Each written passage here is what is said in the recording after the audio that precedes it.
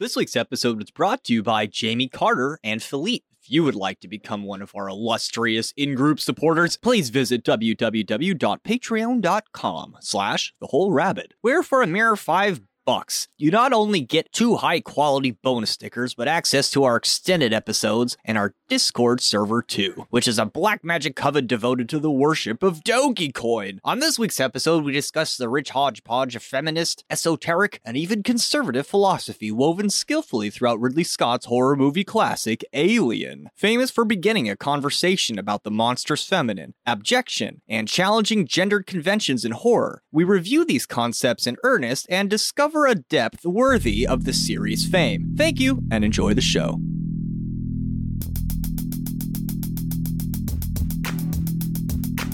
I don't see a problem with it. If you piss down the hole, it's fine. Yeah, I mean, you can just piss down the hole. Piss is not like the most disgusting substance in the universe, really. No, it's not. But it's still like, I might know somebody who casually pisses in the bath, but they certainly don't talk about it. You know, everybody pisses in the pool, though. No, I don't. That's rude. I pissed in a fucking lake once on this church retreat. Even if you don't, away. Other people do. But that's chlorinated.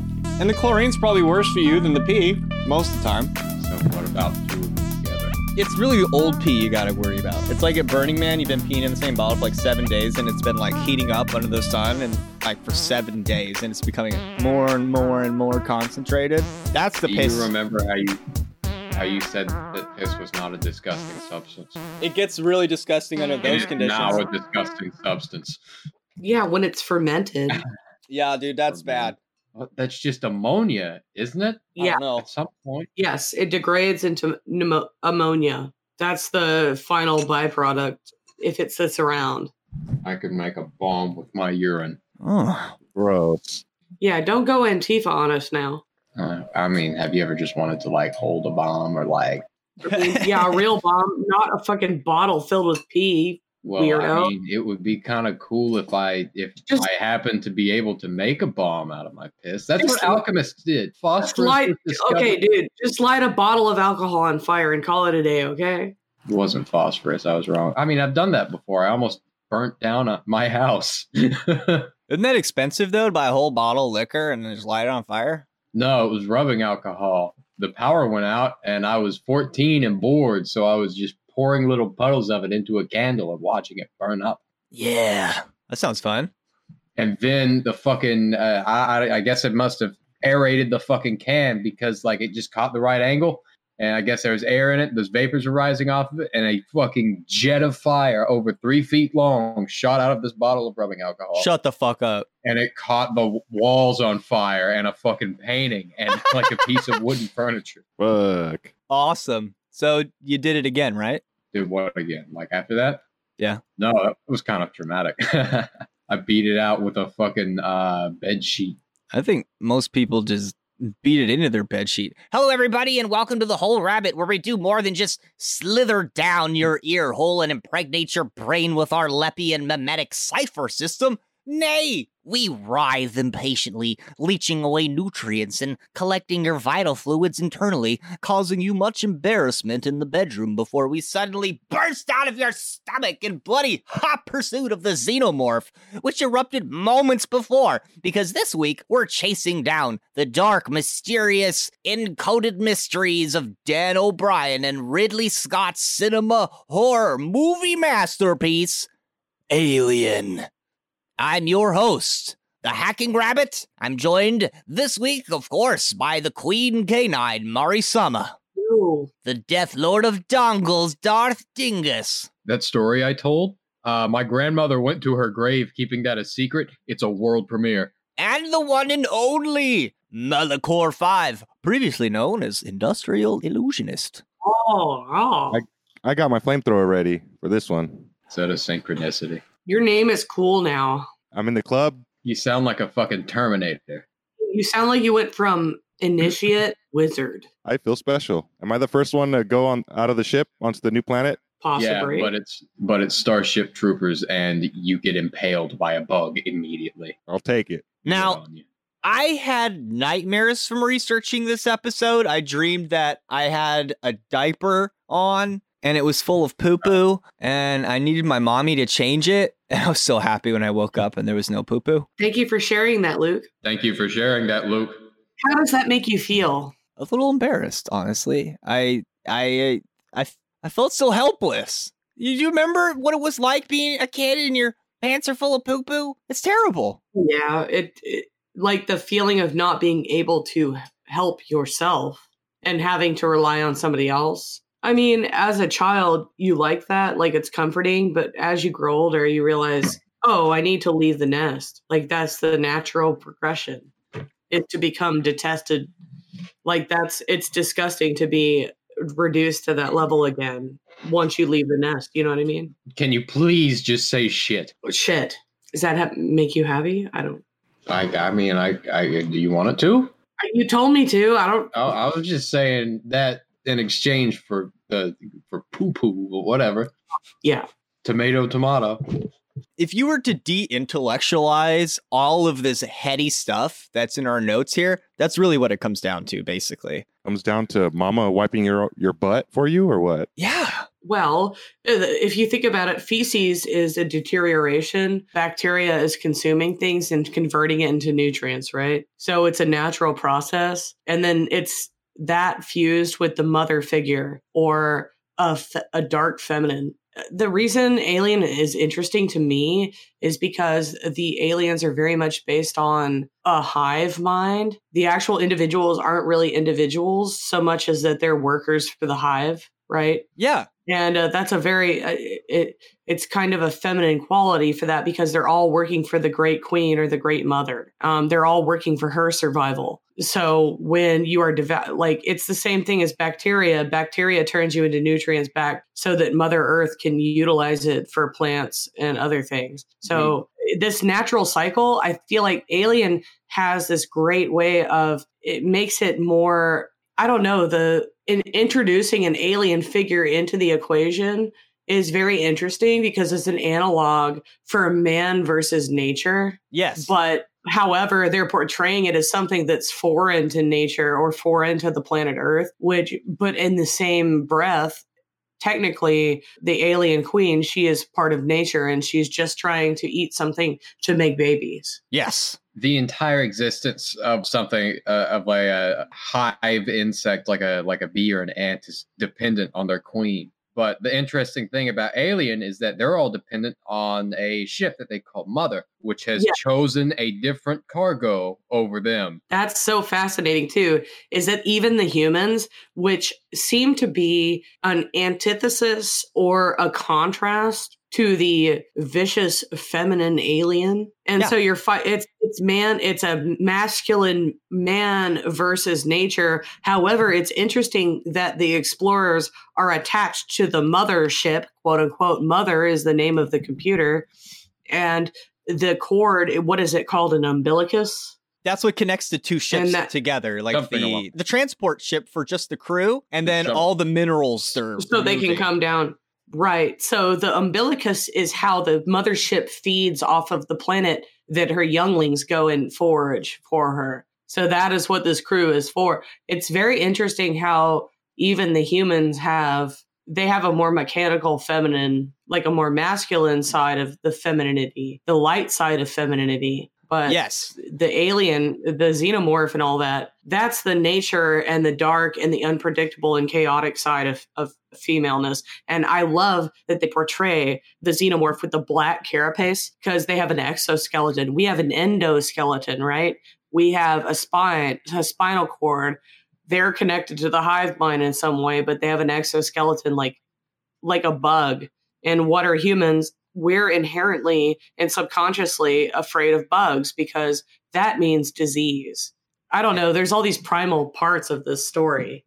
And for all those complicated reasons you just said, Mari, Alien has become a very important movie. When I watched it, it was pretty clear that it had informed StarCraft and what Metroid and so many other fictions that we take for granted today. And part of it's because it made such a strong impression on the human psyche. It caused a big conversation in second wave feminism because it relates to ideas of what they call the abject, which relate to the mother and relates to horror and blood and just everything you love and hate about horror movies. And to be fair, the literature gets a bit heady and hard to understand, but it's a college essay that was written like a college essay. So we spent like 2 days talking about it and really wriggling around in it and figuring out how we felt about it. And then I had a bunch of nightmares. And long story short, Alien is a chaotic movie. It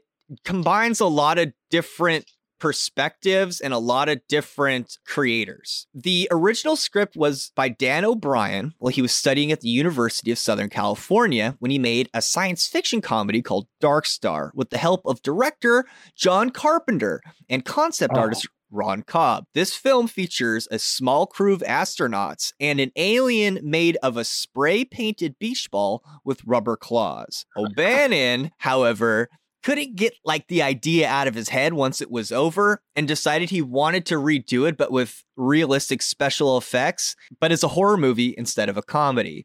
He teamed up with Ronald Shusett, who was then working on an early draft of Total Recall and would later become an integral part of finishing the script. I just have to throw this out there. I fucking love John Carpenter. The Thing is one of my favorite fucking movies.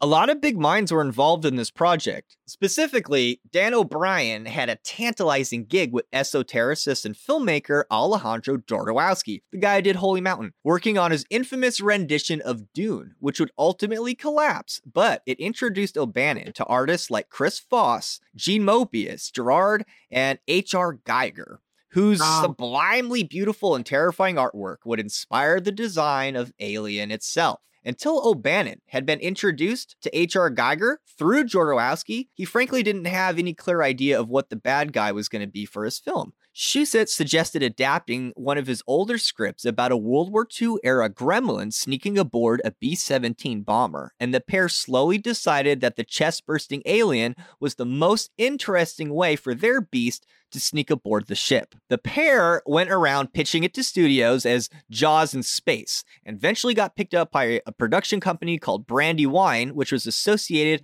with 20th Century Fox. All was not well, however, as the studio gave the script over to David Giller and Walter Hill, who trimmed much of the excess from the script and added the android subplot, which later Shusett admitted was one of the best parts of the film, despite an ensuing controversy over whether or not Hill and Giller were trying to take the script for themselves. Despite the fact that the final shooting script was written by Hill and Giller, the Writers Guild for America awarded O'Bannon sole credit for the screenplay. It's interesting to consider the Alien screenplay might not have been as good if not for Jodorowsky's failed film and harrowing struggle over the direction of the script. I could tell that it was tied between different people because there's a lot of different messages in the story. Yeah, and it really, I think Rabbit put it best when he said that it's chaotic. It really does have kind of a frantic pacing, and it goes so many places. And once the alien gets out, everybody starts dying. Yes. It takes maybe 30 minutes for them to get down to 3 people. It's intense. It's a killing frenzy. Ultimately, O'Bannon succeeded in a method that he picked up from Alejandro Jodorowsky during their time preparing for Dune. Apparently, Jodorowsky would assemble all the lead designers on the film and have them all sit in one room hashing everything out and how it would all flow together before they would do anything. This was like his method. He's like, all right, we're going to get everyone in the room and figure it out first before we do. And then, so it has like a coherent feel, or there's like so O'Bannon was like, I'm going to copy that. And so he got like H.R. Geiger in the room and they're like, all right, tell me what your thoughts are, like, what's your thing about your alien? Why is it scary? Like, and they really kind of thought about some of the deeper themes here, which they kind of hint at it in the Wikipedia, but if you keep reading, it becomes clear that they had, even though there was a lot of different voices involved, they still got together to make sort of a unified vision. But like the end result's interesting because typically in left-leaning horror science fiction films, the scientist is like the voice of reason, but that's not the case here. Even though there's lots of other like leftist or feminist elements in the films, it's in like all of them and not just Alien 1. So It's a hodgepodge of different perspectives and tropes. But I think it adds to the final vision of the movie itself. It oddly does come together as kind of a cohesive statement in a way. One of the things that we actually ran into when trying to parse out the representation of what we call the dark feminine in this movie is that you really have to take into account everything that happens in it and Ripley herself to understand what that manifestation is or how it appears, you know, or to read into the symbolism. Like you have to have Right, the light because feminine to compare it against, you mean? Yes. Yeah, Yeah. it's a little bit like the Qliphoth and the Kabbalah, how the Qliphoth doesn't really exist without the Kabbalah. Well, Or what it I doesn't love, make sense. what I love too is that the dark feminine, the alien queen with her babies, the way that her babies manifest and become like an individual is by penetrating your chest. So, and then also when they lay the eggs in you, they penetrate your mouth. There's all sorts of different ways that this feminine entity will penetrate a victim in order to manifest her brood. So in the dark feminine, she's all about penetrating and killing, which is that to me is an inversion of a feminine energy. Absolutely. In fact, what made the film so interesting was, as O'Bannon said, the facehugger functions as payback for many horror films in which sexually vulnerable women are attacked by male monsters. And that's the thing, if you're vulnerable through your mouth, also that monster takes away your ability and your will to scream or to say no. So it removes your boundaries by attacking you at your mouth level because there's no way for you to say fuck you while you're dying. You know what I mean? So Alien achieves what was no small feat in that it made a male audience instantly empathetic with the usual threats rendered upon women in such a film and in real life. The threat of being forcefully penetrated, impregnated with a hostile alien consciousness that maims and destroys the body. And it is. It's the original MPreg, like male impregnation. It's the concept of men being able to hold the babies, like, you know how like seahorses are. Only Maury. But it's just some kind of weird, freakish, alien, gorish, like aberration of that. Of pregnancy, because the alien operates almost like a parasitic fly, or not a fly, a wasp that would lay its eggs in a fly or something. It's very biological. And then when the babies hatch, they eat the animal from the inside out, like whatever insect they're laid in. But to think that something could do that to human beings that's high enough on the food chain, they're tapping into our instinct with this terror that they're portraying in this movie. Like, that's inherently frightening. And it's interesting that everything about it is feminine, but the way that it aggresses us as predator and prey relationship, we are the females, no matter what our gender is as a human. You know what I'm saying? Like, yeah, because they penetrate and they're the dominant predator species. And we can't even get into Predator, which is like part of their franchise as well. But that's another alien species that it's like humans need to understand that we're not really the apex of the food chain if you take into account other planets and how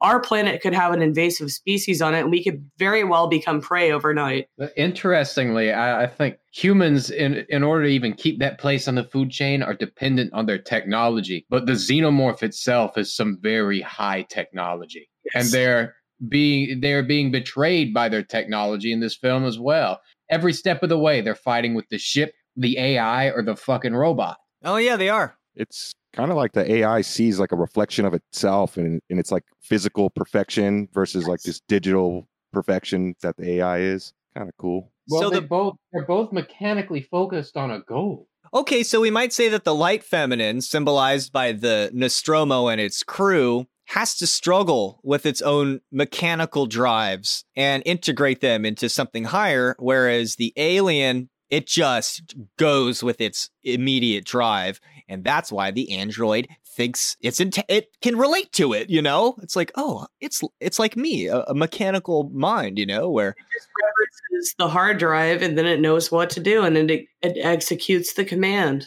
Yep. And it's done, and there's no happy or sad. Ripley is a protagonist meant for typical males to identify with. So she is a vessel for them to try to empathize with females, but she encounters the dark feminine. And I feel like women understand the dark feminine a little bit better than men. So having Ripley as a carrier makes the movie not only more mysterious, but your subconscious will understand it more with a female protagonist versus a male. Because yes. Another thing too is that the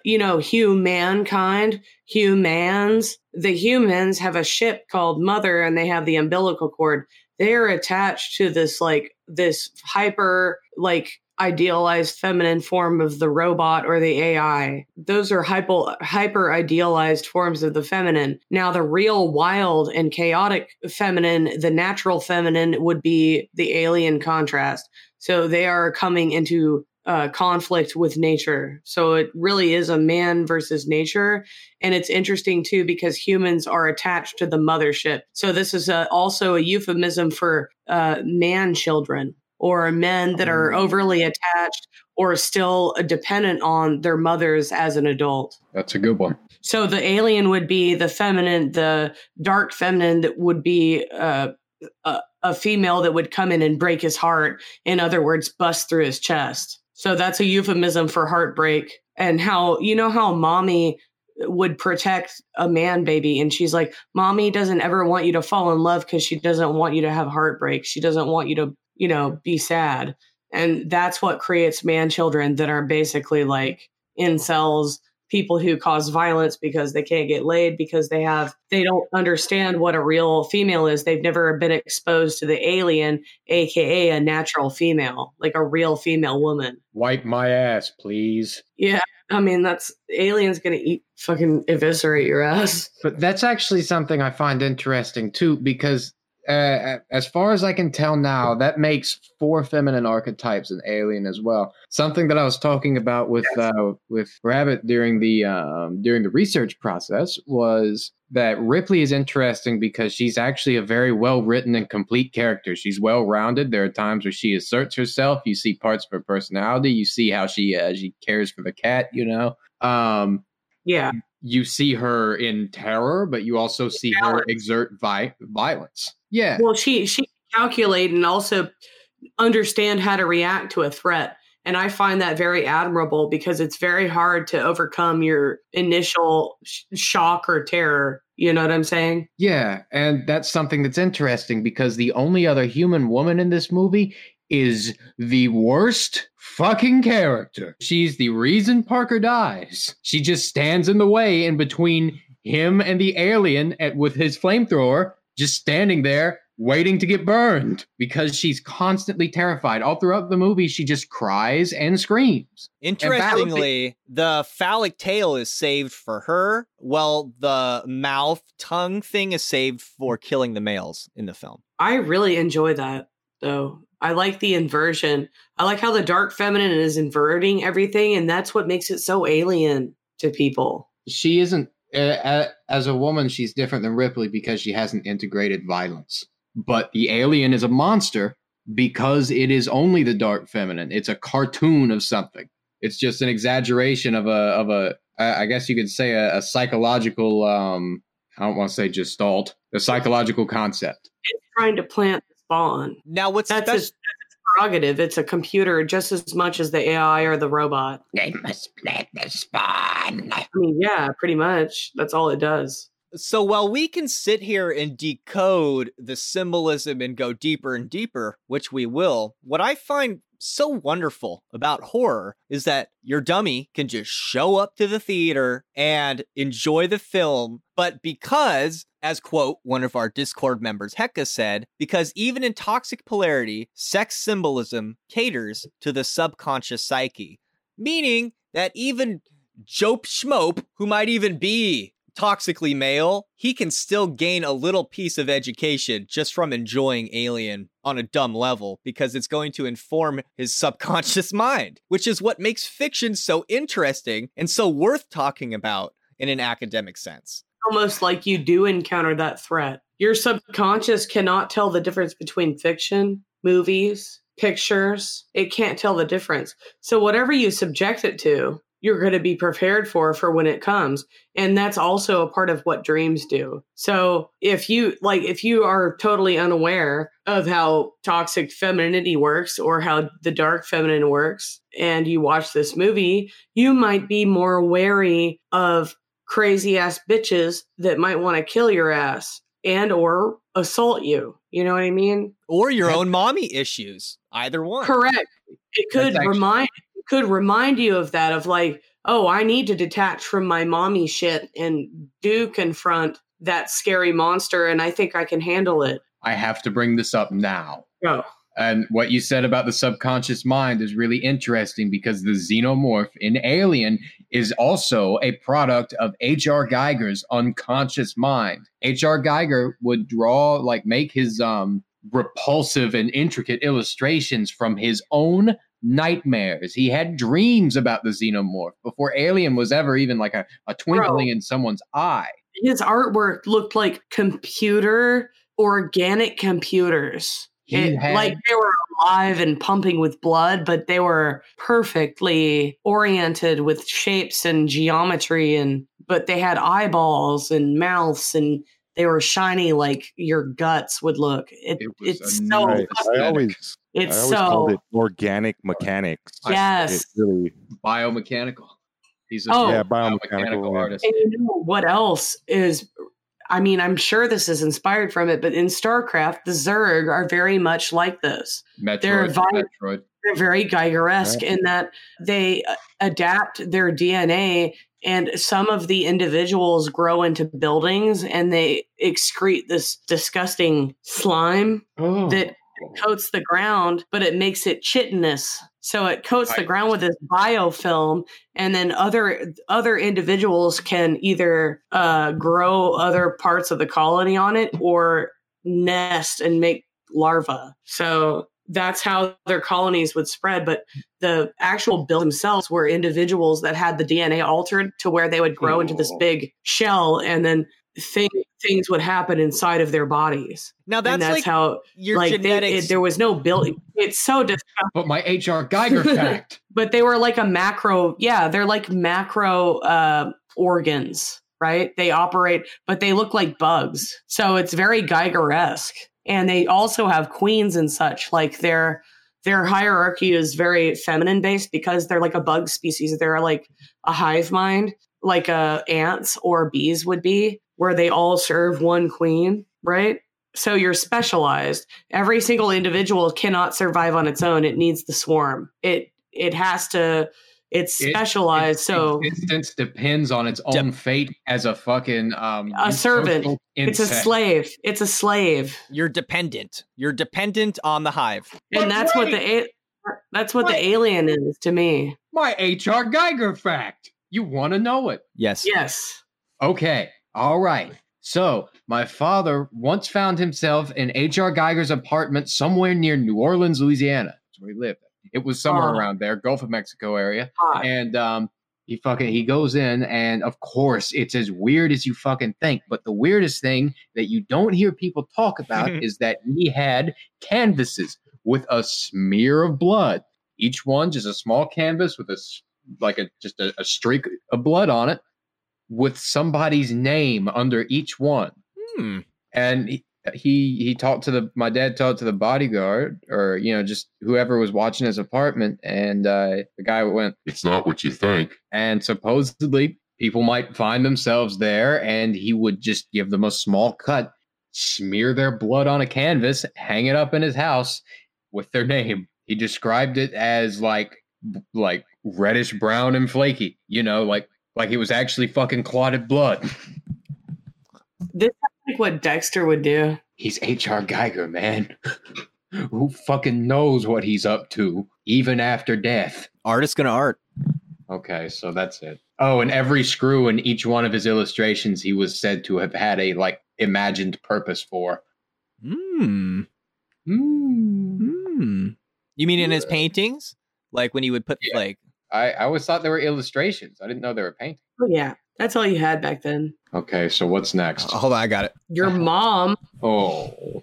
So the big idea is that from a larger perspective, Alien, an all-sufficiently tantalizing horror, has the capacity to allow the audience to indulge, reject, and possibly integrate unconscious motives within the self. After all, it was C.G. Jung who said, "One does not become enlightened by imagining figures of light, but by making the darkness conscious." So in short, we might say the darkness we want to make conscious is the stuff our ego rejects identification with for the sake of its own survival. This is simple enough to understand, but when we give the idea of libido a fair chance, it comes into better focus. Prior to the formation of an ego, as a little baby, we might be best understood as an extension of our mother and her body. Mother is our first comfort, pleasure, and anxiety as an authority figure prior to having the ability to self-reflect or be self-aware or use language. In order to grow beyond an infantile dependency, both physical and emotional, the organism must essentially separate itself from its mother, which the ego assists by way of disidentifying with the drives that would seek to reabsorb back into the undifferentiated state of mother. As such, the formation of the ego is built upon rejection of this first order of learning through the body and becomes hostile to its immediate desires and drives. It's like when you're at work and your friend is doing something on the video game and your first body feeling is you fuck everything else. I'm just going to watch my friend play this game.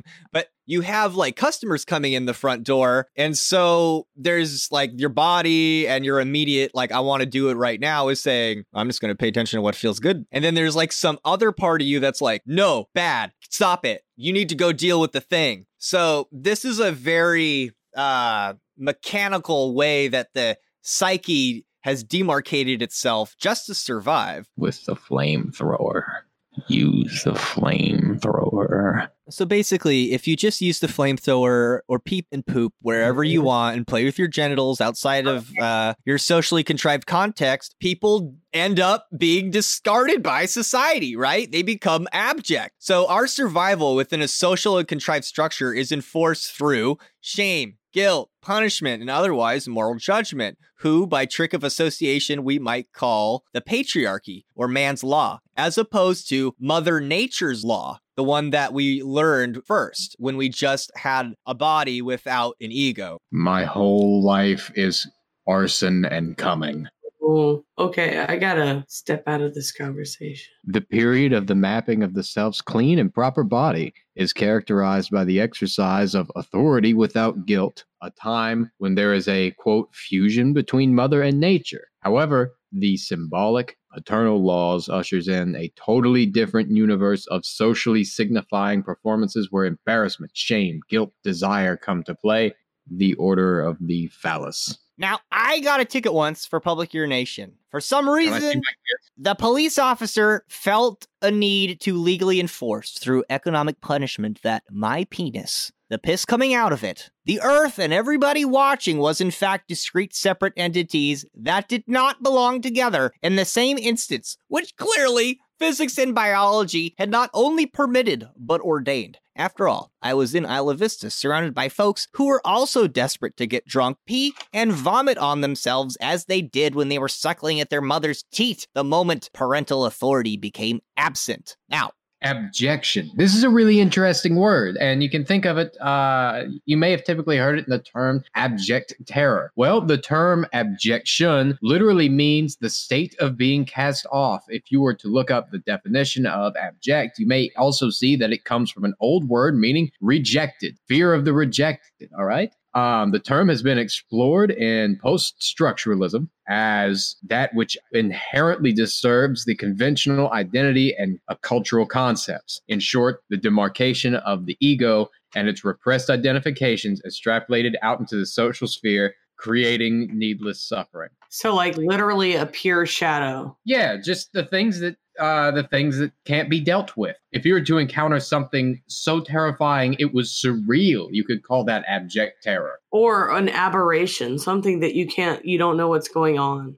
Like something with 3 mouths and a sharp tail. Now, because of this whole mommy biology thing, there's some practical reasons for the gendered associations between what is acceptable and what is, quote, abject. But upon further inspection, we find women, femininity, and the marginalized getting the short end of the stick because of intellectual impotence regarding this exact psychological mechanism. Basically, mom teaches through body drives which the ego must separate from to exist, and thus things we disidentify with end up categorized with mommy and all those things. Our source, The Monstrous Feminine by Barbara Creed, summarizes and extrapolates on the idea of abjection in storytelling, specifically horror. Much quotation is made of Julia Kristeva's influential 1980 essay, Powers of Horror, an essay on abjection, which popularized this terminology as a key to exploring Freudian ideas of libido, how it pertains to the feminine and marginalized in our cultural mythologies. Now, even for an insufferable nerd like myself who took upper division university courses in this exact subject,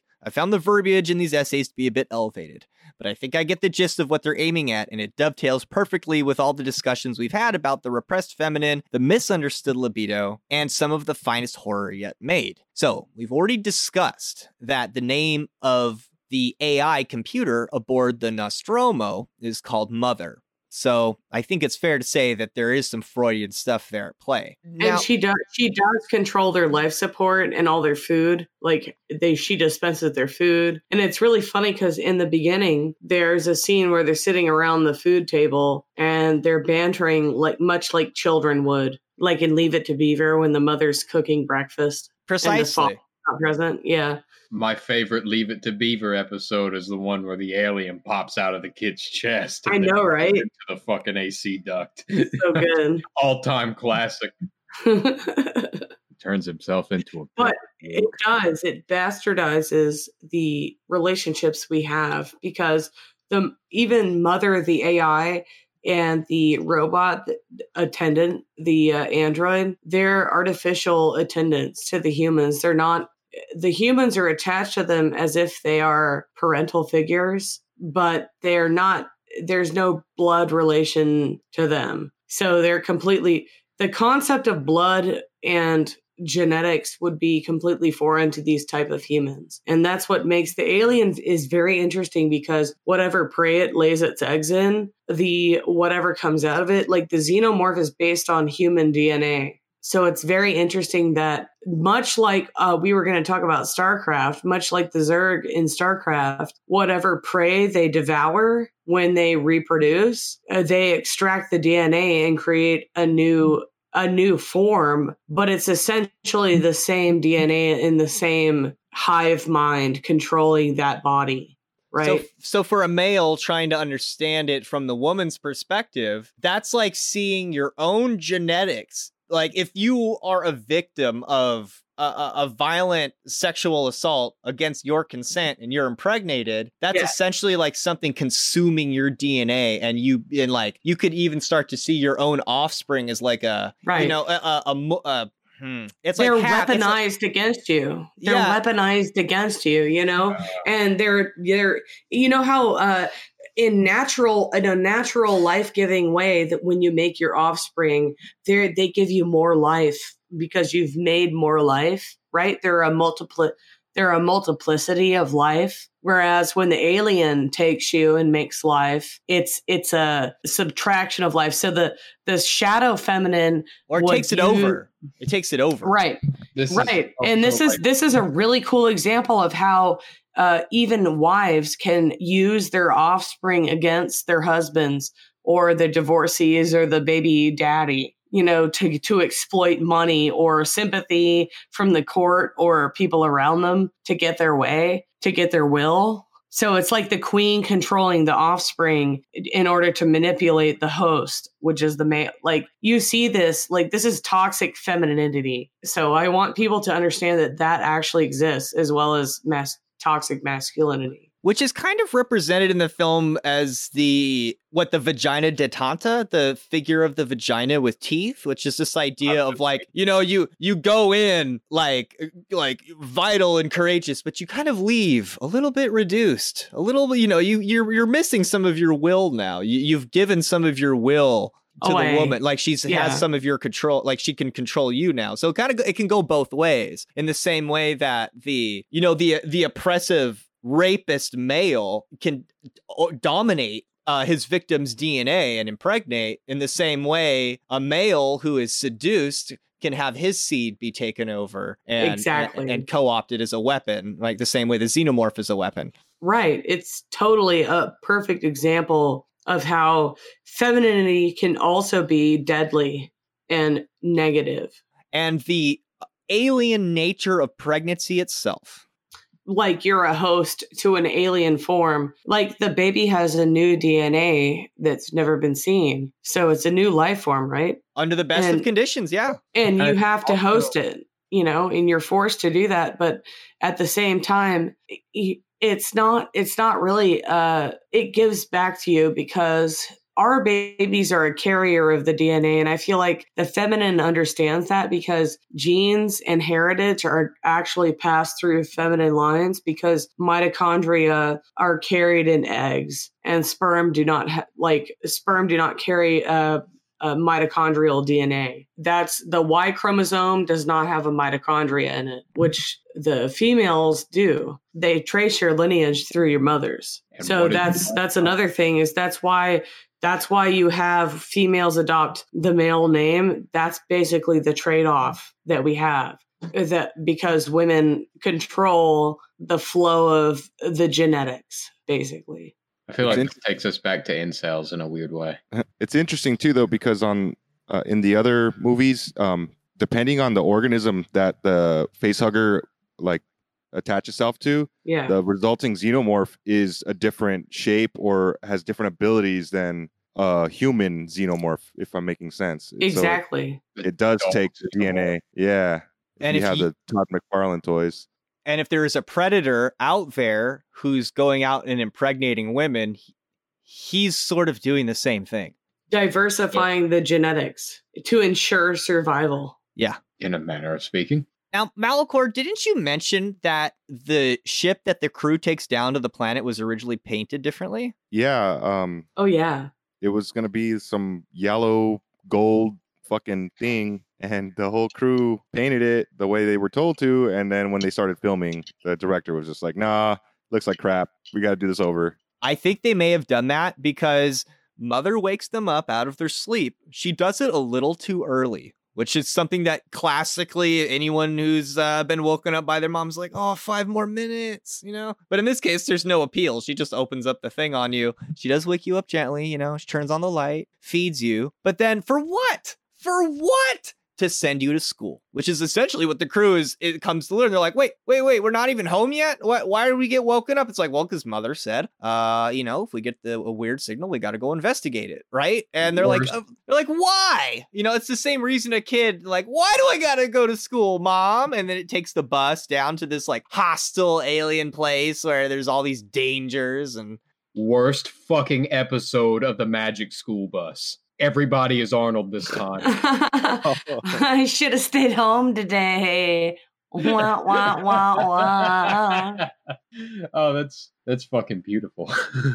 And the creepiest part for me is when they're walking the mile they have to go to the alien ship that comes out of the darkness, and it's just it creeped me out, but the best interpretation I could come to is that it looked like a pair of legs spread open and that it looked like feet or high heels on the ends of them to suggest that anatomy. Heels up. And it's really wet and steamy up in there in that derelict ship. Dang. It actually really reminded me when I guess it's not terribly related, but when I saw the fucking design of the alien ship, I was like, holy shit, that's Metroid. That's what all of the games look like. Yeah, and then I was researching this too, and a lot of games in the late 80s and the early 90s, for some reason, looked like organic alien stuff. And I think it was half of the way that the games were constructed. It looked cooler than just putting a square wall. Yeah. And but then there was Alien. When did Alien come out? Wasn't it the 70s? It's it was already popular then. 79. Late 70s. Okay. Yeah. So it was already popular with kids then. They were like, yeah, aliens are cool. And then I found out because I was researching Echo the Dolphin because the alien, the vortex that eats all of the life forms on Earth. It has a queen. They all look kind of like xenomorphs, and they're like chitinous bugs, but I looked it up. The creator claims that it wasn't based on Alien, but I beg to differ. And then I found out that there were like basically tens of games during that time that were made that at the final stage, like when you got to the end stage, it was like, oh my God, it was aliens the whole time. Like Contra. Like, yeah, every game like was that era was made that way. So like there was no real way I could link that game to it because it was just an aesthetic choice because it was a nice contrast to like oceanic things. And like the ocean is feminine in Echo. And yeah, the machine and the fucking bug people are very feminine. But I mean, Alien totally trumps it all with the the symbolism in this is just like everything else I feel like is kind of a ripoff, except StarCraft. I feel like StarCraft is something that we should really talk about. Because there's a brood mother. Yes. And the leadership, like the brood itself, like everything is feminine because everything can turn into something else. And it can also turn into something that lays eggs. So everything is pretty much by default, if you have a species that reproduces by replicating DNA, it's asexual, which would mean it's feminine by default, or it's hermaphroditic. I can't believe I was cut off when I had the Echo on. Do it. No! Give me a fucking quarter first. What do you even want to talk about Echo for? Who are the female Protoss? Why? How does this show go to Echo the Dolphin twice in a row? I was trying to relate it to the show, but I feel like it was just kind of like an aesthetic choice. Do the Protoss have ladies? Guys, we still need a Sonic joke this episode. I don't think the Protoss have girls. They do. They do? Yes. You just can't tell by looking at their faces. They can feel each other. They don't talk to each other. They talk in your brain. So you could just walk up to someone and kind of feel their energy and be like, oh, you're a dude. You don't have to look at them. Well, it seems interesting. Like the Protoss almost seem all male. And then if you're making the argument that the Zerg are all female, well, that's sort of interesting, isn't it? Well, it's a nice contrast. But yes, the Protoss by default are more masculine looking. But they do reproduce sexually, whereas the Zerg reproduce asexually, or like they have one female that will produce a shit ton of eggs and everyone else will take care of it. I kind of thought that was just going to end at one female who will produce a shit ton of eggs. I mean, either or, really. That was like in the late 90s where it was like, it was super popular for like a female protagonist to be like impregnated or corrupted by aliens. And then she shits out a baby that's like half human, half alien, and it's evil and stuff. So it was like a trope then. That reminds me, when it came out. Something interesting about Ripley. Yeah. Ripley has a daughter. Oh. And in the second movie, when Ripley wakes up out of cryo sleep, the daughter has already lived and died. But I find it interesting that Ripley also happens to be a mother. It's like she still remains one of the most well-rounded and complete female protagonists of any movie I've seen. You know, especially like recently, it seems like they just kind of shoehorn a female protagonist in without actually writing for it. That's really cool about Metroid, because the whole time you're looking at this like 8-bit mechanical thing, and at the end of the game takes off the helmet and it's a fucking woman, and it's like a really good ode to how Ripley is an iconic. Is an icon. Yeah, I was shocked to learn that apparently made a few people mad back then too. Oh yeah, they were pissed because that was a badass character with a really badass game going with it, and they couldn't. I can't believe I liked a girl. And what does Ripley get so much shit for in the movie? Not wanting to let the guy back. She said no. She said no, you can't come inside. And that might be, if you had to just put it all in a bow, be the most important thing about the divine feminine, is saying no, you can't come inside, and having autonomy over yourself and deciding what goes in your body, essentially. And they denied her that. And what happened? Everybody died except her. And she got to keep the cat. The end. Thank you, everybody. And if you'd like to hear us talk a little bit more about Alien, some more about the divine feminine, the dark feminine, toxic masculinity, womb fear, and of course, the tarot, please go to www.patreon.com/thewholerabbit, where for $5 you can get all the extended shows, stickers, and access to our Discord server where you can chat with us all day long. Come learn more about vagina dentata. Thank you, everybody. Eat carrots and shoot lasers.